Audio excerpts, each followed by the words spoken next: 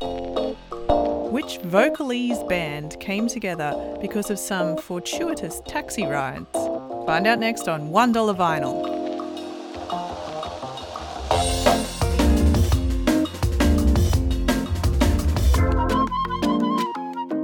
Welcome to $1 Vinyl, the podcast where two millennial cheapskates discover the forgotten music of the past. My name is Tess, and joining me again is my co-host, Kat. How are you going, Kat? Hey, I'm pretty good. What you up to? Well, I am getting ready, actually, for an 11-year-old's birthday party that I'm attending later this afternoon. Living that hectic rock and roll lifestyle. Yeah. What's involved in that? Well, she's my niece, and it's not just a random 11-year-old friend that I have. She is a relative. You just didn't get like a sweet hookup from other 11-year-olds, you know? Yeah, that's right. She has asked from my mum, her grandmother, for a karaoke machine. So I'm pretty sure we're going to my brother's house to sing just karaoke with my family, which is something we have never ever done before, and something that I don't know if it's going to go very well. Get ready to listen to the 11-year-old do a lot of karaoke songs that you've never heard of before. Exactly. Yes. And so this niece of mine, she really likes singing, and in the past, if we've gone away on holiday on a family trip, I've brought my guitar and she and I have sung together, and it's been quite nice. But fun. Yeah, very, very cute. And if I do say so myself. And she always suggests a song that I have to learn from scratch. I've never ever heard it before. So I'm going to sing songs she doesn't know. She's going to sing songs I don't know. Yeah, you just got to, I think you got to 70-30 it, you know, start off giving her the songs that she wants to sing. You know, you'll have to learn a bit of Billie Eilish or whatever. And then, just slowly start dripping in the good old stuff. Have you ever heard Billie Eilish? I don't think that's a real karaoke song. She's just really, whispering into the yeah. I don't know if that's a karaoke. It's going to be an awkward party. Yeah, that's true. I think everyone's coming out of lockdown a bit weird anyway, so just mumbling into the mic. It might happen, but my I do have a feeling that it will be the Venn diagram, where we overlap, will probably be Disney songs. So that will give us a good, strong foundation, I think. What's your karaoke Disney song? Oh, pretty much anything. Probably... I've never actually sung it on karaoke before, but in the shower, I sing a lot of the first song from Beauty and the Beast, and I do all the voices. Oh, yeah. I need 6 eggs! That's my favourite bit. Bonjour. I like Ursula's Little Mermaid. Poor unfortunate soul. Do you want to Souls? Do you want to hear something really sad? What? So, as a child, one of my relatives every single Christmas would get me whatever Disney came out on VHS that year, whatever Disney film came out on VHS that year. And one year, she thought she was getting me The Little Mermaid, but what she was actually getting me was 2 episodes of the TV show. Oh, that is sad. So I've only seen The Little Mermaid once. Was never much chop, was it? It was terrible. And so I only saw Little Mermaid once, so I don't really know the songs. No, that's a crime. That was my movie that I had just watched over and over and over again. Jealous. And I always vibed with Ursula way more than Ariel. Oh. She's just a much better character. Oh, is she? Okay. She gets all the good songs. Well, she gets one good song. Okay. The one that you will sing at karaoke. Very good. Yeah. I'll whip it out one day. Okay. Actually, we've been jamming out to all the kids' Halloween music this week. Yeah, well, it's you put on a Halloween playlist for kids and you think there's going to be a lot of good stuff, and there's a few quite good ones. You think you got Monster Mash and Ghostbusters and sure, and Werewolf Bar Mitzvah from 30 Rock. Yeah, that classic. But there's just a lot of production music. Well, it's not production music, but it's just stuff that's been made specifically for kids and they've just churned it out, you know what I mean? And it's just and put a spooky synth on it and perfectly competent, but it's not good. And so She's been walking around the house singing this one that goes, Halloween, it's the spookiest thing you've ever seen. Just God. The most phoned in lyric. But I actually just find it really funny. But clearly it resonates with her. It's just like a formula that they've nailed. It's just like literally telling you what Halloween is, which is handy for her because she's 4 and she's only just figured it out. That's true. Does it talk about the history of it? All Hallows Eve? That would be interesting. Yeah, no, I believe that that's not appropriate for a 4-year-old. Appropriate, I've heard some pretty gnarly stuff about what used to happen on Samhain and all that sort of old Scottish festivals. Well, let's be the change we want to see in the world. I actually do want to do it, have it really dressed up in a super duper happy tune so that children accidentally sing along to it. Yeah. Let's do it. Halloween. They used to have orgies and kill animals. Great idea. Should we move on from Halloween? Let's. You've brought a record in today. What have you got for us? The album is called Coming Out and it is by The Manhattan Transfer. Okay, so where did you find the record? Just at a record fair in Newtown. And how much did you pay for it? $2. Okay, not too bad. And how much do you reckon it's worth? According to Discogs, the average price is around $10. Whoa. Okay. Yeah, it's pretty good, hey? I got it for 2. Well done, you. Can we hear it online if we want to? Yep, find it on Spotify, YouTube, wherever. And also their entire discography is on Spotify, as far as I can tell. All right, let's talk about the cover of this record. I can see why you've picked it up. We've got the group, the Manhattan Transfer. There's 4 of them, 2 men and 2 women. And there's a lot of polyester going on here. Oh, so much polyester. It's also the softest lens I've ever seen in my life. Yeah, Vaso like the Vaseline. The lens, for sure. I hope no one lights a match because... Yeah, I hope none of them smoke because they're all going up in flames.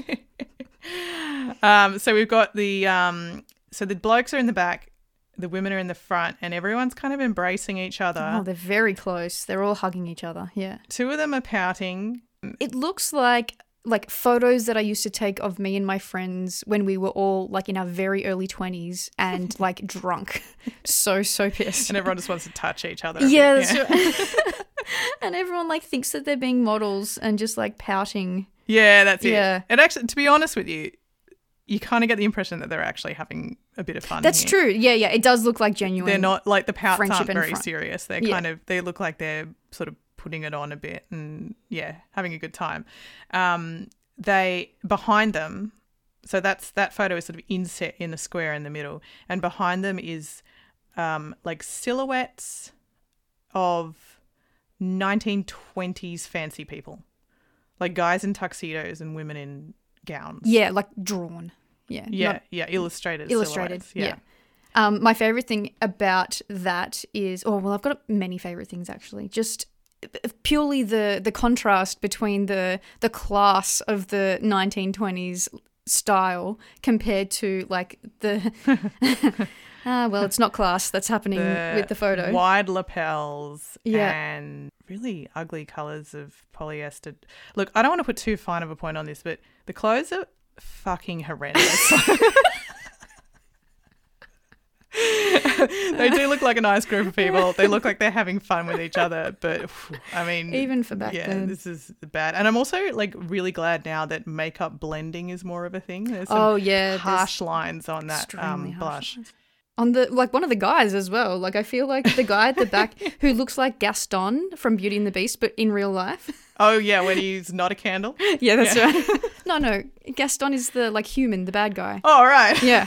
Who am I thinking of? No, not name? Lumiere. Oh. He doesn't look like a candle. Jesus. He's actually he looks ridiculous in this photo, but he's actually quite good looking. Now I know where your head's at, but I also maintain that this guy could be a candle. If he was a household object, he'd be a candle.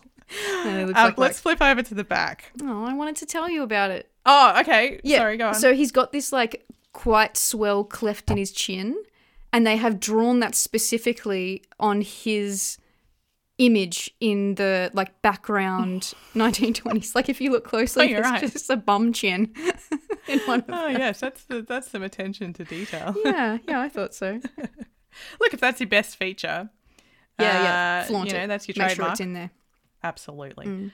I think we've said all we can say about the cover. Yes. Let's take a little break. When we come back, we'll get stuck into this record. We will review the Manhattan Transfers coming out.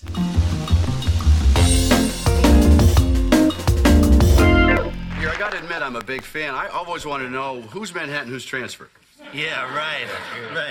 No, that's the name of the group, Tim. Come on. We have our own names. So. Oh, yeah, just like the rest of us would have. Well, I'm Janice. I'm Cheryl. I'm Tim. I'm Alan, but sometimes people call me Al. Tim and Al, do you assist him? I don't think so, Tim. Welcome back to $1 Vinyl. That was a clip from a 1992 episode of Home Improvement, in which the Manhattan Transfer guest starred on. And that was many decades after this album came out. But, it shows you that the Manhattan Transfer, they did have a very successful and long-lived career. Yeah, they were actually really popular. After this record that we're reviewing today, they won a bunch of Grammys. And they were the first group to win both Best Pop Performance and Best Jazz Performance in the same year. That was 1981. Oh, that would have been a bit of a coup, actually. That's a bit of a crossover for them. Yeah, and their 1985 record, Vocalese, got 12 nominations in total. Yeah, wow. So massively popular. Yeah, definitely. So this is one of their earliest albums, right? Yeah, that's right. This is their second album, and actually that art that is the background of the cover was just the cover of their first album. Oh, okay, good. So it's reused. just to remind everyone. Yeah, we're these people. Yeah. However, they are the second group called Manhattan Transfer. Oh, really? One of the founding artists, the founding guy, Tim Hauser, was in a group in 1969 called Manhattan Transfer with different group members. Oh, okay. So it was still him. It was still him, yeah. And then the way that this group, and then they broke up, and the way that this group got together was Tim Hauser was a taxi driver. One day he was driving around one of the females in this group, Laurel Mass, and she was familiar with the original Manhattan Transfer. And they just struck up conversation, and he's like, well, let's just start it up again and you and me will sing together. It's quite the meet cute, isn't it? Yeah, that's right. And then later on, not that long after, another taxi fare invited Tim to a party where he met the other female vocalist in the group, Janice Siegel, and then her boyfriend at the time introduced him to the other dude, Alan. What's going on? I've got a lot of taxis in my life, and I always just have a chat with the taxi driver. You're always just like, "Hey, going? It's busy, good night." Yeah, how's your night? Yeah. So we're like, "Do you want to start a band?" But no, that I reckon this dude, Tim Hauser, was just every single passenger that came in. Oh, just trying his luck. He was just I was in a band, called Manhattan Transfer. Ever heard of it? This is your audition. How do you sing? Go. Yes, but then I guess he loved the name so much that he couldn't bear to have a different name. I guess name. it's a pretty good name, I guess. Is it though? I don't know. Is any band name a good name? Probably not. No. But it's from a book? It is from a book, yeah. It was taken from a novel by John Dos Passos. Maybe he just wanted to really emphasize how literate and well-read he was. While also... I'm going to call my band Wuthering Heights. But it? I've read it. Cover to cover. I know all the words, all the things that are in Wuthering Heights. Have you heard of it? I have. But Manhattan Transfer, if you were to describe a New York taxi driver in 2 words, what would it be? Oh, yeah. Maybe that's why he called it. Multiple levels, I guess. He didn't call it sticky seats and beaded seat cover. Gross. Beaded seat covers. That's what he Remember should have those? got. Shotgun that band name. Yeah. The beaded seat The covers. beaded seat covers. Look, next time I'm in a taxi, I'm going to ask the driver if he wants to join my band, the beaded seat covers. What do you reckon? Should we have a listen? Yeah, let's dive in. Let's first listen to, well, just the first track. It's called Don't Let Go. Oh, man. I'm so torn about that, like, low... The bassy. So this is a cover of a Roy Hamilton song from 1957. Mm-hmm. Roy Hamilton is supposedly one of Elvis's inspirations. That's right. And you can kind of hear that in the way that this song is. They haven't done a lot to change, an awful lot to change the arrangement. Yeah, it's pretty close to the original. Yeah. This song was actually written by Jesse Stone, who was also known as Charles Calhoun or Chuck Calhoun, but he also wrote Shake, Rattle and Roll. Oh, right, yes. And he's been sort of referred to as one of the most instrumental, people in the start of the rock and roll music. Yeah, totally. Yeah. The start of the rock and roll music. Oh, yes, I think I've heard of that. Have you heard of it, kids? This song is like so catchy, like the gospel style, like I think really works with the layering of their voices. Their harmonies are really solid. I just can't stop like bopping around. Yeah, it's really good. There's some like good like meaty horn section there. Yes. I think her voice even potentially here a little bit reminds me of Mavis Staples. Oh yeah, good. Yeah, which is, I mean, Mavis Staples is a genius, so that's being quite genius. Yeah, generous. Quite generous, but it's close, and I do like this like the kind of driving bass line. It's like a train kind of effect. Yeah, totally. I think potentially my favourite part of the song is the fact that they say ooh wee. Ooh wee. It's ah shucks. Yeah, it's pretty cute, isn't it? It's so 50s and so charming. I love it. And even though this was like released so much later than the 50s, I just, even in 2021, I can't really get enough of this song, like the original and also this cover. Yeah, and you can see, so I mean, Manhattan Transfer, they really built their reputation on being a live band. Yeah, absolutely. For a while, they were like the #1 live performers in New York. And, that's a huge boon. And I think that they've, in this first track, like really shown the energy that no doubt they had on stage, which led so many people to want to go see them. Absolutely. Should we jump into the second track? song you want to listen to? Yeah. So this is the third track of the album, and it's called Chanson d'amour, which is French for love song.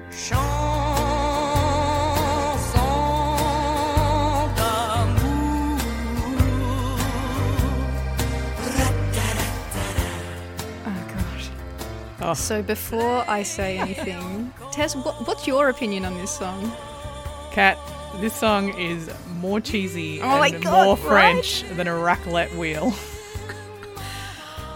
Like, what a contrast. Because the first time I, set the needle down on this record, that very first song, I was just like, ooh, I actually said, ooh wee, because I was so excited about it. And then, like, the second song is also pretty good. And then we get to this song, and I was just like, what is this shit? Like, I do not get this.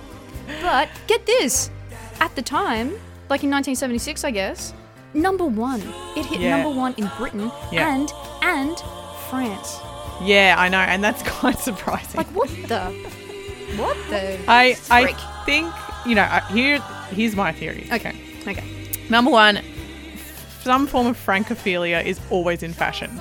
People love... In France? Yeah, I mean, yeah, exactly. But look, here's my theory. It's a very extremely simple song. And I feel like it's something that if you've had a few, like maybe French champagne. Oh, yeah. I can absolutely see joining in on the rat-ta-ta-ta-tas. Oh, I hate that so much. It reminds me of a little bit of that song Champs-Élysées. It's by Joe Dassin, 1969, and it's just super Frenchy, super catchy. it's like culturally anthemic. Well, this super simple, super easy. Everyone can get drunk and sing it together. But the original song, because every song on this record is a cover. This original song was in 1958. Yes. So doesn't that predate your one? Well, yes, it does. Yeah. The original was by a duo called Art and Dottie Todd. Yes. Who Everyone's favourite. Yeah. Art and Dottie Todd. It's really hard to say. They were American though. Oh, really? Yeah. And apparently it was promoted That's not surprising. promoted by cranky DJs who were hating the new craze of rock and roll, and so this is the opposite, isn't it? to get into that, that opposite. like nice wholesome nostalgia thing, which kind of really, like, big picture is what Manhattan Transfer are really all about. Yeah, true. This song, more than probably any other song of the era, makes me realise truly that I will never fully understand the music landscape and the context of the 70s, just in general. Yeah. Like, yeah, it's true. I kind of get what you were saying, like it's a kind of a backlash to this like new style. But I still, even knowing that context, cannot fathom how it could have been so popular. It's just so earwormy, I think. The production's kind of weird. There's like so much reverb on that saxophone. Oh, you know why? Probably. It was recorded in one take. Oh, okay. That's interesting. Yeah. I think her French she pronunciation is pretty authentic, and she sounds a bit like she's trying to sound like, Piaf or one of those kind of, French chanteuses. But look, I think this comment that I found on YouTube sums it up. As I am almost 70 years old now, I don't know why this song makes me so sad, so wistful for those days. I miss them. My mum, dad, brother and sister, all gone now. Oh, bloody hell. I'm all by myself. Oh well. Oh well. Music is forever. Wolfsky 9, 69 years old. God. But that's what it is. It's about nostalgia. Yeah. It's about like the olden days. Well, apparently this song too is in the end of All You Need Is Love, the Beatles song. You know how right at the end when there's all those songs layered in, there's like green sleeves and apparently I couldn't hear it when I listened to it. Oh, well, if you read it on the internet, it's probably true, so let's just leave it at that. Case closed. Shall we move on to the next thing? Yes. The next one is called SOS. It's the second track on the second side. Now, this is more like it. I like this.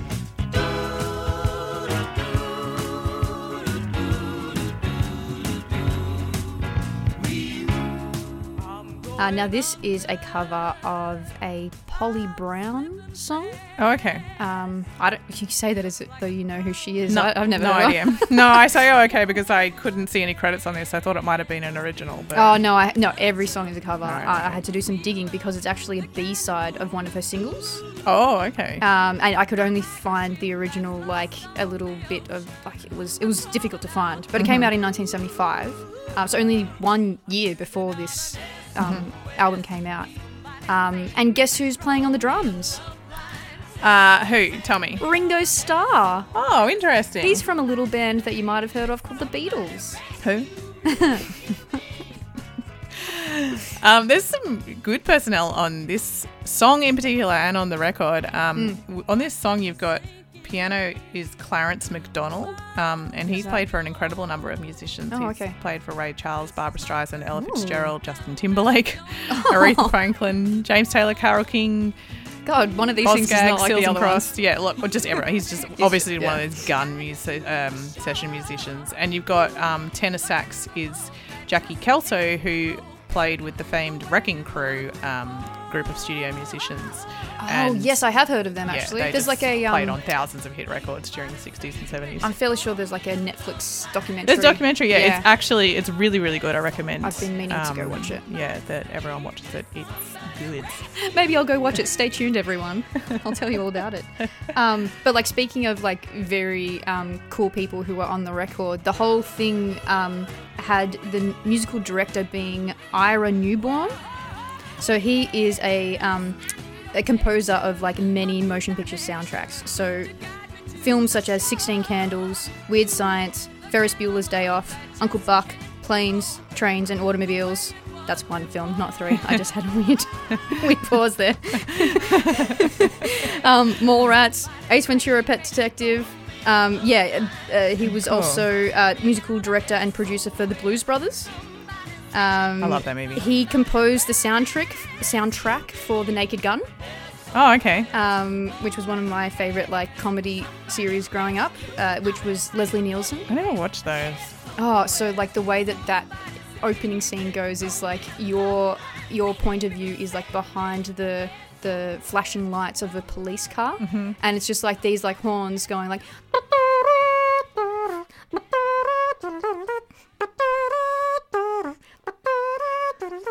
and the car is just so everyone knows, no, Kat did not just pull out a trumpet. That was a very skillful mouth trumpet rendition. And so that was... You shouldn't have told them. They would have thought it was. Theatre of the mind. And that was Ira Newborn. Yeah. Bringing that to the world. That's cool. I mean, that sort of makes sense to me because this group is a very theatrical... I believe some of them got their start in musical theatre. Yeah, that's true. The guy who looks like Gaston. Yeah, right. Who has a name? Alan. Alan Paul? Yeah, sure. Why not? Yeah. Yeah, there's a weird thing that I'm going to try and put my finger on now about this album. Its songs are so diverse. It's almost like they're doing impressions of songs. Oh, you know what I mean? Like they're playing the parts of this kind of singer or that kind of singer. Her voice changes a lot depending on what they're singing. And that one, SOS, she had a really rocky voice all of a sudden. Whereas, Chanson d'Amour, she sounded, torch singery and a lot smoother. Yeah. They're all kind of adaptable. They're clearly having fun with genres. Yeah, for sure. Yeah. And I just got to say, wrapping up on this SOS track, I think that this is such a good example of such a solid cover. It's by a song that's not particularly well known, but they've taken it and it's a solid song to begin with. But then they've made it better. So they have added harmonies to it. They've changed some things in the way that it has been arranged, and they've lifted the song that was not incredible but solid and turned it into a very good song. So I think it's a really, really good cover. Yeah. Contrasted by the next song. Yeah. Go into Popsicle Toes. I don't want to do it, but we have to do it. Oh, spoiler alert. I hate this song. I hate this song. Oh my God. I hate it. It's just I didn't like Chanson d'Amour, but I hate this song.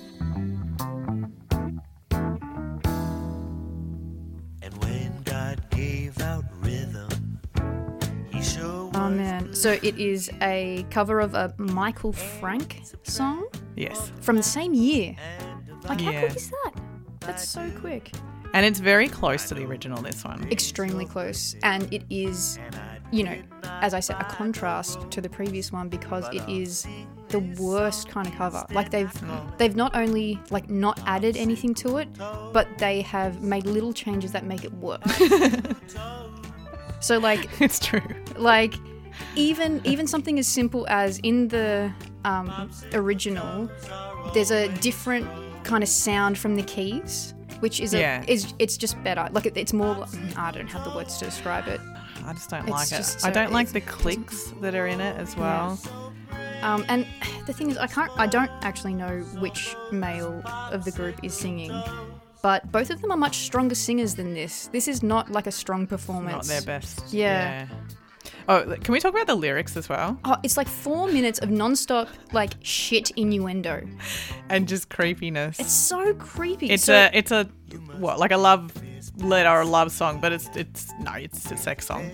It's about sex, but it's also, I think, about... So it's called Popsicle Toes, and there's the idea that, I think...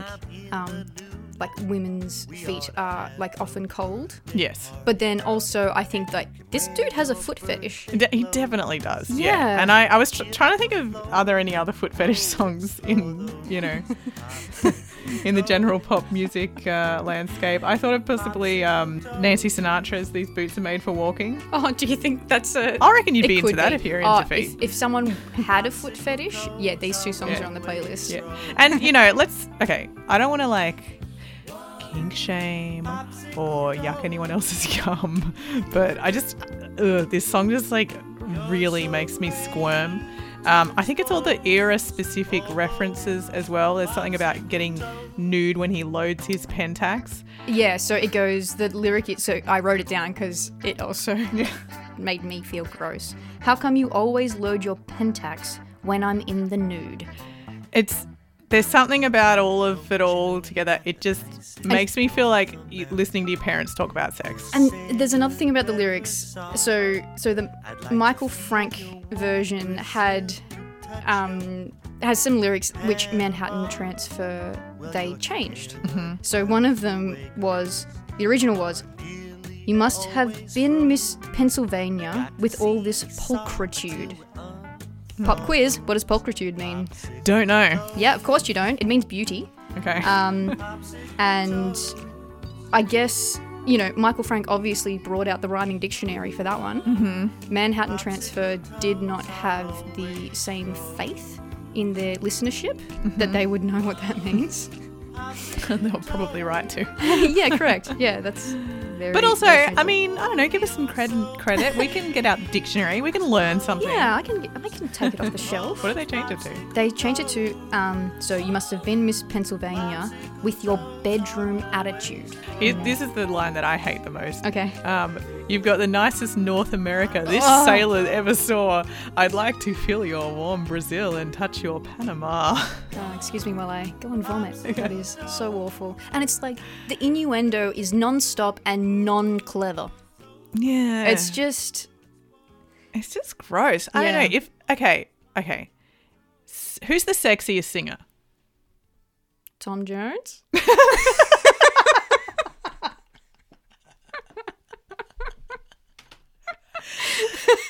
Okay, I was going to say Usher or something.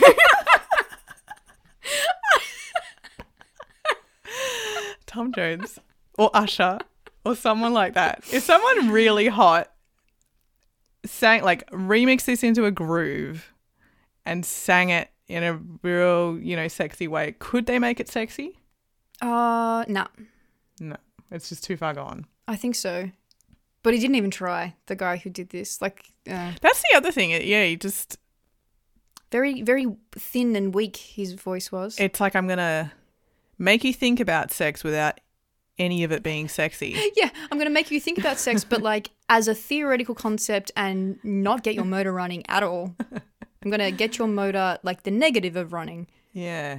I feel like the engine was taken out of my car. I'm going to drain your battery flat. You my cannot start. Car is up on blocks. You have to call roadside assistance before you can get it going again. That's how far away we are from being. Let's move on. All right. Well, that was it. Those are the 4 songs that I wanted to talk about. All right. Look, let's go take a break. Yeah, let's take a vom break. Do you want to have a popsicle? I really, truly don't ever again. All right. All right, we'll be back.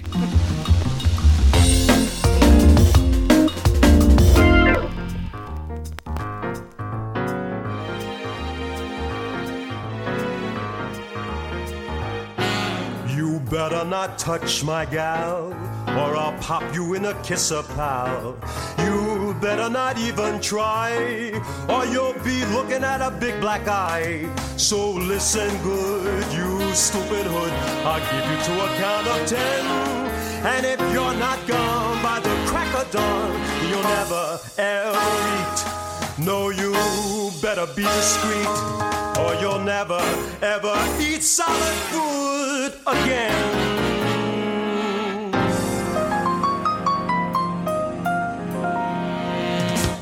You just heard Alan Paul from the Manhattan Transfer as a character, Dino Spumoni, on the 90s Nickelodeon cartoon Hey Arnold.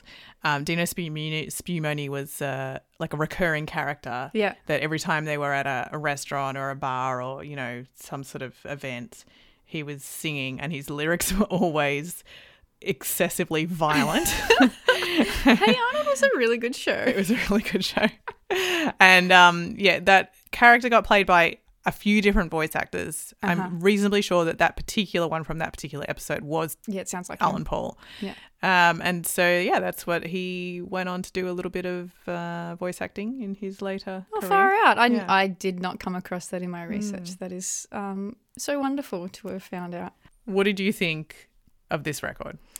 I think that there are good songs and there are bad songs. I think that, look, they cut their teeth performing, and there's just something really charming about the way that they've distilled that fun and energy of the performance into a studio record. It's probably mostly due to the lead singer, Janice Siegel, and that is really illustrated by the kind of more poor performance in a song like Popsicle Toes, where she didn't really have a role. I feel like it must be so challenging for bands who are really good in the live setting to put that into the studio, and it's really hard to capture the same magic. Like one of my personal favorite bands from probably about a decade ago, they're an Australian band called Ginger Safari, and if you listen to their recorded music, it's like really like super pleasant and like laid back, and just kind of like there are like panpipes and just like it's just really nice, and you'd listen to it to relax to it. But if you go to a live show, it is like bombastic, and there's like multiple percussionists, and the lead singer has got like so much charisma, it just like oozes out of him, and it's like everyone is jumping around and like sweaty, and it's like so much louder. Totally different experience. Extremely different experience, and you would have no idea based on their recording. However, the Manhattan Transfer have done something really difficult and been able to show that, of course, they're going to be a really fun live band because of what you can hear in the record. Yeah, it's a confusing record to me because there's so much going on, so many different styles. I mean, I would call it eclectic, bordering on schizophrenic. Yeah. It's and the covers, even their approach to covers, like you said before, some of them they've really built and then made them totally different. There's a song at the start that we didn't listen to called Zindy Lou, which they've actually got Dr. John in on, which is he's like the guy for New Orleans piano. And that he's really, it sounds like a Dr. John song. Like I think that he's been pretty instrumental in producing that one, and that's a super fun one. But yeah, listening to this record without any experience of seeing the band live, I sort of can't really get a handle on like what their deal is. It's just so diverse. Yeah, I guess maybe that's the thing, is when you're watching their show, it's like, oh, they're coming from here, they're coming from there, they're doing all these different and I bet there's costume styles. changes. Oh yeah, 100%. Yeah. And I think that I agree. Like they've got really strong vocal performances in most of the songs, not all, but most. Like their harmonies are lovely. There's generally really good production, nice arrangements. But I think that if you've got a record full of covers, that all of the covers need to hit it out of the park. Like you can't have a cover that's worse than the original song. Yeah, that's a bit unfortunate. So they either have to like make it really good or put their own spin on it so it sounds a bit different. Yeah. And for me, they didn't do that enough. They did it a couple of times, but not enough. Okay. Yeah. I think I can see why they were popular. I can see why this album did. I think this album did pretty well. Yeah, it did all right. Not as good as their albums coming up in their future. Yeah. And I think that what this could be is just the case of a very good group that's still finding themselves. Yeah. Well, I did read that the producer of this record advised them to. So their first album was like nostalgia heavy, like old styles of jazz and rhythm and blues and stuff like that. And for this album, they said no, take it into the modern day a bit and do some contemporary covers. But then the ones that were the big hits, like Chanson d'Amour, were the cheesy old style nostalgia things, and so that's their foothold, that's their niche, that's what they do well. Yeah. So I guess that's what they sort of continued to do, the retro nostalgia. Well, you know what one of their songs was like in like I think the record, 2 records after this, it was like a reimagining of the Twilight Zone theme song. Yeah, they're kind of weird in a really good way. Yeah. I think there's always going to be a time or like a market for retro nostalgia, and it's usually in a reaction to, you know, so like whatever's, you know, happening in the modern day that people are sort of frightened of. Yeah, sure. Whatever's like pushing the boundaries. Some people are not going to like that, and they want to like retreat back into comfort. If this band was coming out doing exactly this fresh these days, I think they could be accused of like Elvis Presleying a little bit. Like they're taking songs from people of colour. Yes, actually, I completely agree. And kind of making it safe for whitey. Yeah, absolutely. So they borrow like so heavily from like Black American gospel, from doo-wop, from Motown, like obviously French, from Cuban as well, another song that we did. Yeah. And like going across like so many genres like jazz and pop and those really slow ballads. It's not cohesive, and I also think it's not really genuine. But it's a lot of fun. Yeah, that's true. And like you say, I think if you were at their live shows, you'd be having a blast. Yeah. So what do you reckon, Kat? Are you going to keep this record? I think no. No? But I might look out for some of their other ones. I can see that there's potential there. I just don't think I'd enjoy playing this one again. Yeah. What I about really, you? really liked some songs. Yeah. But not all enough of them to sort of put it on high rotation. But I kind of, like I get it, but it's maybe just not for me. Yeah, same here. How much would you pay for it? Like I personally wouldn't pay anything for it, but like if someone was into it, I think like pay $3. Yeah, that's fair. Yeah. Yeah. Well, thanks for listening, everyone. Ooh, quick shout out to number 1 fan Damien from my work. Oh, yeah? Yep, there you go. Shout out. Hey, He'd Damien. love that. Hey. Yeah, look, people wrote in, and it's like extremely encouraging because we are doing this, you know, just for fun, and we're not getting any money for it. So, you know, it's not. So the warm and fuzzy is all we want. It's really nice to know that people are appreciating it. Yeah, definitely. And people from all over the world, which is very exciting. Yeah. So know that if you search for $1 Vinyl on Facebook or Instagram or Twitter, or even email us at $1vinyl@gmail.com and, you know, tell us something nice, that we will read it and we will really love it. Rate and review us on however you listen to your podcast. That actually helps the podcast get to other people's ears, which is a good thing. And tell your friends. Yes, please. So next week we have a Yankee country music singer who somehow makes the north of the USA sound like the South, Bat McGrath. So tune in next week to hear that one. And until then, as the Manhattan Transfer say, how come you always load your Pentax when I'm in the nude? Get out of here, perv. Go away. Bye. Bye.